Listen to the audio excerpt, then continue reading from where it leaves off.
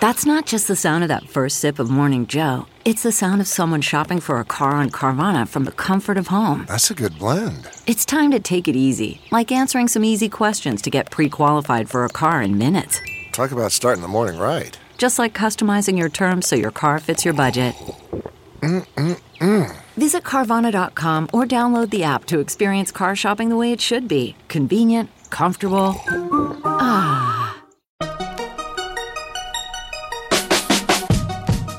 Welcome to the Tech Meme Ride Home for Monday, September 30th, 2019. I'm Brian McCullough. Today, is the new iOS release finally bug-free? Add podcasts to your Spotify playlist. WeWork officially delays its IPO, which gives us a reason to examine why the unicorn IPO parade has mattered. And this week in Elon Musk is all about achieving orbit. Here's what you missed today in the world of tech. This may be the release you've been looking for. Apple today pushed out iOS 13.1.2 and iPad OS 13.1.2 with fixes for several bugs, including those affecting camera, iCloud backup, shortcuts on HomePod, and even the flashlight. So, some important things. The initial iOS 13 release did get a reputation for being pretty buggy. So if you've been holding off on updating your devices, maybe time to dive in, I think. Maybe. Marco Arment just tweeted, quote, "They still haven't fixed the UI search controller, UI navigation bar corruption introduced in 13.1, which totally screwed my app. iOS 13 continues to destroy my morale as a developer," end quote. So then, correction, maybe don't update if, like me, you rely on Overcast as your podcast app of choice, as they say. Speaking of podcasts, Spotify users can now officially add podcasts to playlists, so you can now mix in your favorite shows or your favorite episodes all in a row, or you can mix podcasts with your favorite songs to create the ideal hybrid playlist to get you through whatever. But for whatever reason, you can only do this at the moment on the mobile app. No desktop support just yet, quoting Engadget. Spotify tested podcast suggestions and curated podcast playlists over the last few months, so it's maybe not too much of a surprise it's now letting users add them to playlists as they see fit. The podcast update follows two new playlists Spotify rolled out last week, focusing on songs you've listened to the most over the last 30 days and favorites you haven't heard in a while, end quote. Well, it is International Podcast Day, which I only learned about this morning as being a thing, so I guess happy IPD to you and yours. Right as I was posting the show on Friday, a researcher claimed that he had found a permanent, unpatchable boot ROM exploit for iOS devices with A5 through A11 generation chips, which would enable the jailbreaks of iPhone 4s through 10s. And then he released the code. I held off covering on Friday because I wasn't sure how important it was. As always, this sort of thing is not exactly my bailiwick.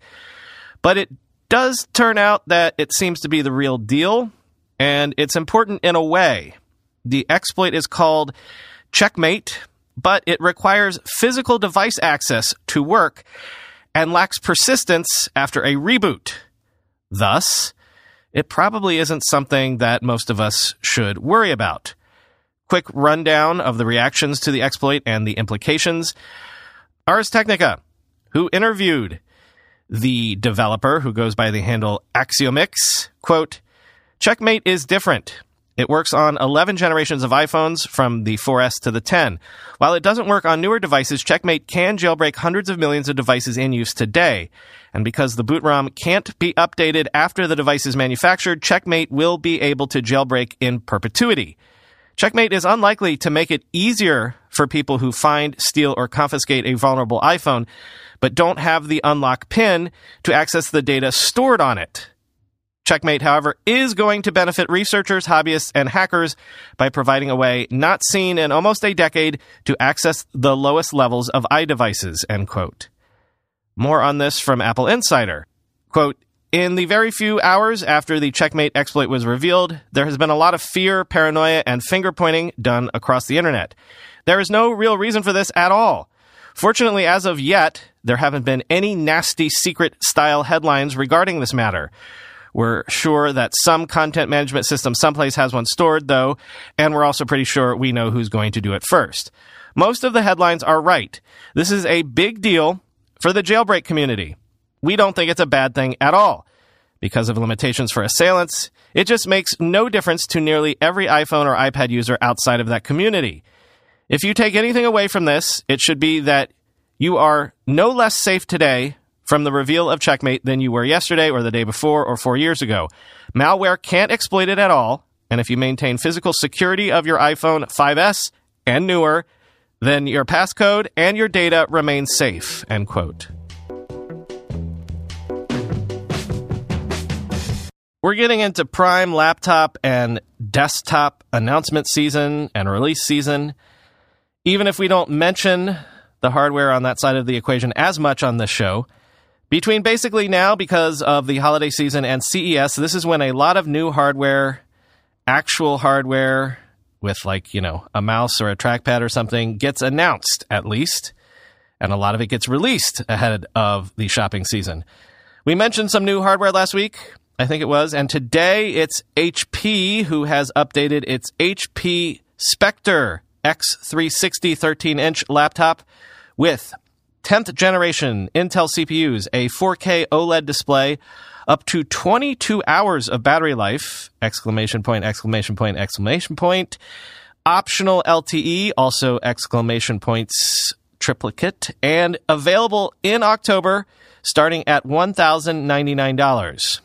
Quoting Cameron Faulkner in The Verge, HP's Spectre X360 13 has undergone a fairly drastic makeover for 2019. It's still very much a Spectre. The premium 2-in-1 has glossy edges, a cleverly placed power button, and one USB-C port embedded into its two diagonally cut corners. But HP has cut away a lot of the excess from the old design, making its latest version smaller. Still, somehow it feels bigger when you use it. That thinner and smaller but feeling larger effect is achieved in part by its significantly trimmed down top and bottom bezels, giving it a 90% screen-to-body ratio. The top bezel is 5.8 millimeters thick, seemingly too thin to fit a webcam, but HP has engineered the world's smallest Windows Hello-enabled IR webcam for that bezel. It's 2.2 millimeters thick, and while that's impressive, I'm skeptical that such a small camera will yield good picture quality. The chassis is 23 millimeters shallower than last year's model, making it easier to tuck into your arm and carry around. It requires less space on your desk, and it'll fit a little easier on a train or airplane seat tray. Thankfully, that still leaves enough space for the same keyboard layout with a new dedicated microphone mute key, though the trackpad is just a bit smaller, end quote.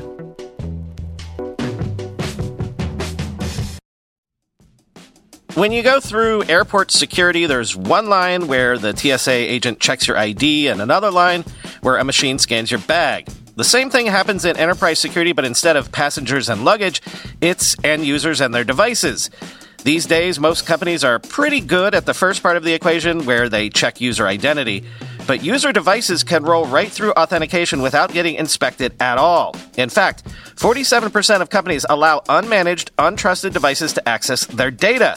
That means an employee can log in from a laptop that has its firewall turned off and hasn't been updated in 6 months, or worse, that laptop might belong to a bad actor using employee credentials. Collide finally solves the device trust problem. Collide ensures that no device can log into your Okta-protected apps unless it passes your security checks. Plus, you can use Collide on devices without MDM, like your Linux fleet, contractor devices, and every BYOD phone and laptop in your company. Visit collide.com/ride to watch a demo and see how it all works. That's KOLIDE.com/ride, collide.com/ride. I'm going to a big AI startup demo day here in the city tomorrow, and I will 100% be decked out in Mack Weldon clothing. Why? Well, Mack Weldon makes timeless apparel with modern performance fabrics for guys who want to look and feel sharp without sacrificing comfort. Mack Weldon clothes are designed to fit your style and the demands of modern life. They look like regular clothes, but feel like the latest in modern comfort. They're the go-to choice for guys who want to look great without even trying. Breathable underwear that keeps you cool, dry, and comfy all day. That's their AirKnit underwear. Crazy, comfortable, but elevated sweatpants, the Ace collection. An upgraded classic polo with antimicrobial silver threads, the Silver Peak polo. That's my personal fave. And ultra-soft antimicrobial tees for when you need to stay fresh longer. Their silver crewneck t-shirt. Get timeless looks with modern comfort from Mack Weldon. Go to MackWeldon.com and get 20% off your first order with promo code RIDE. That's MackWeldon.com, promo code RIDE. WeWork has officially said it will file a request to withdraw its IPO prospectus after that aborted roadshow and the management turmoil, which, of course, among other things, saw Adam Neumann step down as CEO of the company. Newly installed co-CEOs, Artie Minson and Sebastian Gunningham, said today, quote, "We have decided to postpone our IPO to focus on our core business, the fundamentals of which remain strong. We are as committed as ever to serving our members, enterprise customers, landlord partners, employees, and shareholders. We have every intention to operate WeWork as a public company and look forward to revisiting the public equity markets in the future," end quote. Nothing more to add to that, really, but it does allow me to talk about this. Believe it or not, I've held off on all of the WeWork postmortems, and there have been plenty, as well as SoftBank hand-wringing articles, and even recently a batch of Uber concern trolling pieces that popped up even just this morning. I do, in fact, try not to talk about the same stories over and over again, the same companies every day, if I can avoid it. But one thing that I have harped on all year has been the parade of unicorn IPOs, which, frankly, is the larger narrative that WeWork and Uber and all the rest have really been playing into, if you think about it. Here's why this has been a big deal. You've essentially had a generation of investors chasing a generation of companies that collectively learned the lessons of especially Facebook and Google, and were like, okay, if we're in this new software has eaten everything world, and where mobile and Internet of Things and machine learning are arguably accelerants, well then, if a company can hit that magical metric of scale in the fullest sense of the word, in the sense of billions of users, then are those sorts of companies, the ones that hit that scale, are they absolutely can't miss prospects? Could someone be the Facebook of transportation or the Facebook of real estate? And I don't mean a social network for any of those categories, but again, a company that could achieve the level of scale that Facebook did in its category and these other categories. If a company like that is indeed a can't miss proposition, then you wouldn't want to miss out, right? People forget this, but people were skeptical of Facebook all along. Go back and read the articles about when Microsoft invested $240 million in Facebook back in 2007. People thought they were crazy. Or heck, when Facebook went public and slumped down to, what was it, like $30 a share, 25? Kicking yourself for missing out can be a hell of a drug, especially for investors. I argued in my book that half of the reason the dot-com bubble even happened was because investors were kicking themselves for not getting in on Microsoft in the 1980s. Well, over the weekend, Fred Wilson had a typically brilliant post on his AVC blog that reminded me why the unicorn IPO parade was such a big deal, why it has been so obsessively watched in especially Silicon Valley, but also, in finance, all sorts of places. In short, we're seeing 10 years of a major investment thesis getting tested, and so far, not so good. Quote, "I believe that we have seen a narrative in the late-stage private markets that as software is eating the world, real estate, music, exercise, transportation, every company should be valued as a software company at 10x revenues or more. And that narrative is now falling apart. If the product is software, and thus can produce software gross margins 75% or greater, then it should be valued as a software company. If the product is something else and cannot produce software gross margins, then it needs to be valued like other similar businesses with similar margins, but maybe at some premium to recognize the leverage it can get through software. But we have not been doing it that way in the late-stage private markets for the last 5 years. I think we may start now that the public markets are showing us how, end quote. So basically, yeah, all of the valuations that led to unicorn valuations, they're actually getting tested. The rubber's meeting the road, and so far, it seems like all of the VC assumptions over the last few years might have been off by a bit. As always with Fred, it's worth reading the whole thing. As he points out, by way of illustration, and to explain more what we're talking about here, he lists the gross margins of 7 unicorn IPOs of recent vintage and 1 near IPO. And after I read these out to you, go do a quick search of the stock performance since IPO or even in the last year of these companies and see if you notice a grouping play out here. For example, Zoom, 81% gross margins, a software play. Cloudflare, 77% gross margins, software. Datadog, 75% gross margins, software. Compare that with Uber, 46% gross margins, Lyft, 39%, Peloton, 42%, and then WeWork, gross margins of 20%. Also Spotify, gross margins of 26%. I actually think it would be interesting to mix in Shopify and Twilio here for comparison as well. Basically, what Fred's saying is the public markets simply aren't buying, so far, these software multiples for companies unless they truly, truly are software companies. The markets seem to be saying just because you call yourself a software-enabled lawn care platform, super juiced with automation, autonomy, machine learning, blockchain, etc., you're still just a lawn care company unless you have margins that are meaningfully different than any other lawn care service out there. This also is from Dan Primack's newsletter. Quote, "We're about to get a bit of a break from these sorts of deals, which I think is good for everyone," a top Wall Street banker told me this morning. "Private markets follow public markets, so don't be surprised to see some valuation and or deal size pullback for these hard-to-comp companies, particularly if SoftBank fails to raise Vision Fund 2. Goodbye to egregious governance terms.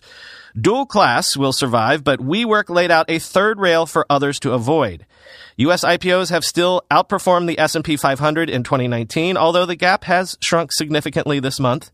Or put another way, the sky isn't falling, but it's gotten a lot darker, and for some, downright stormy," end quote.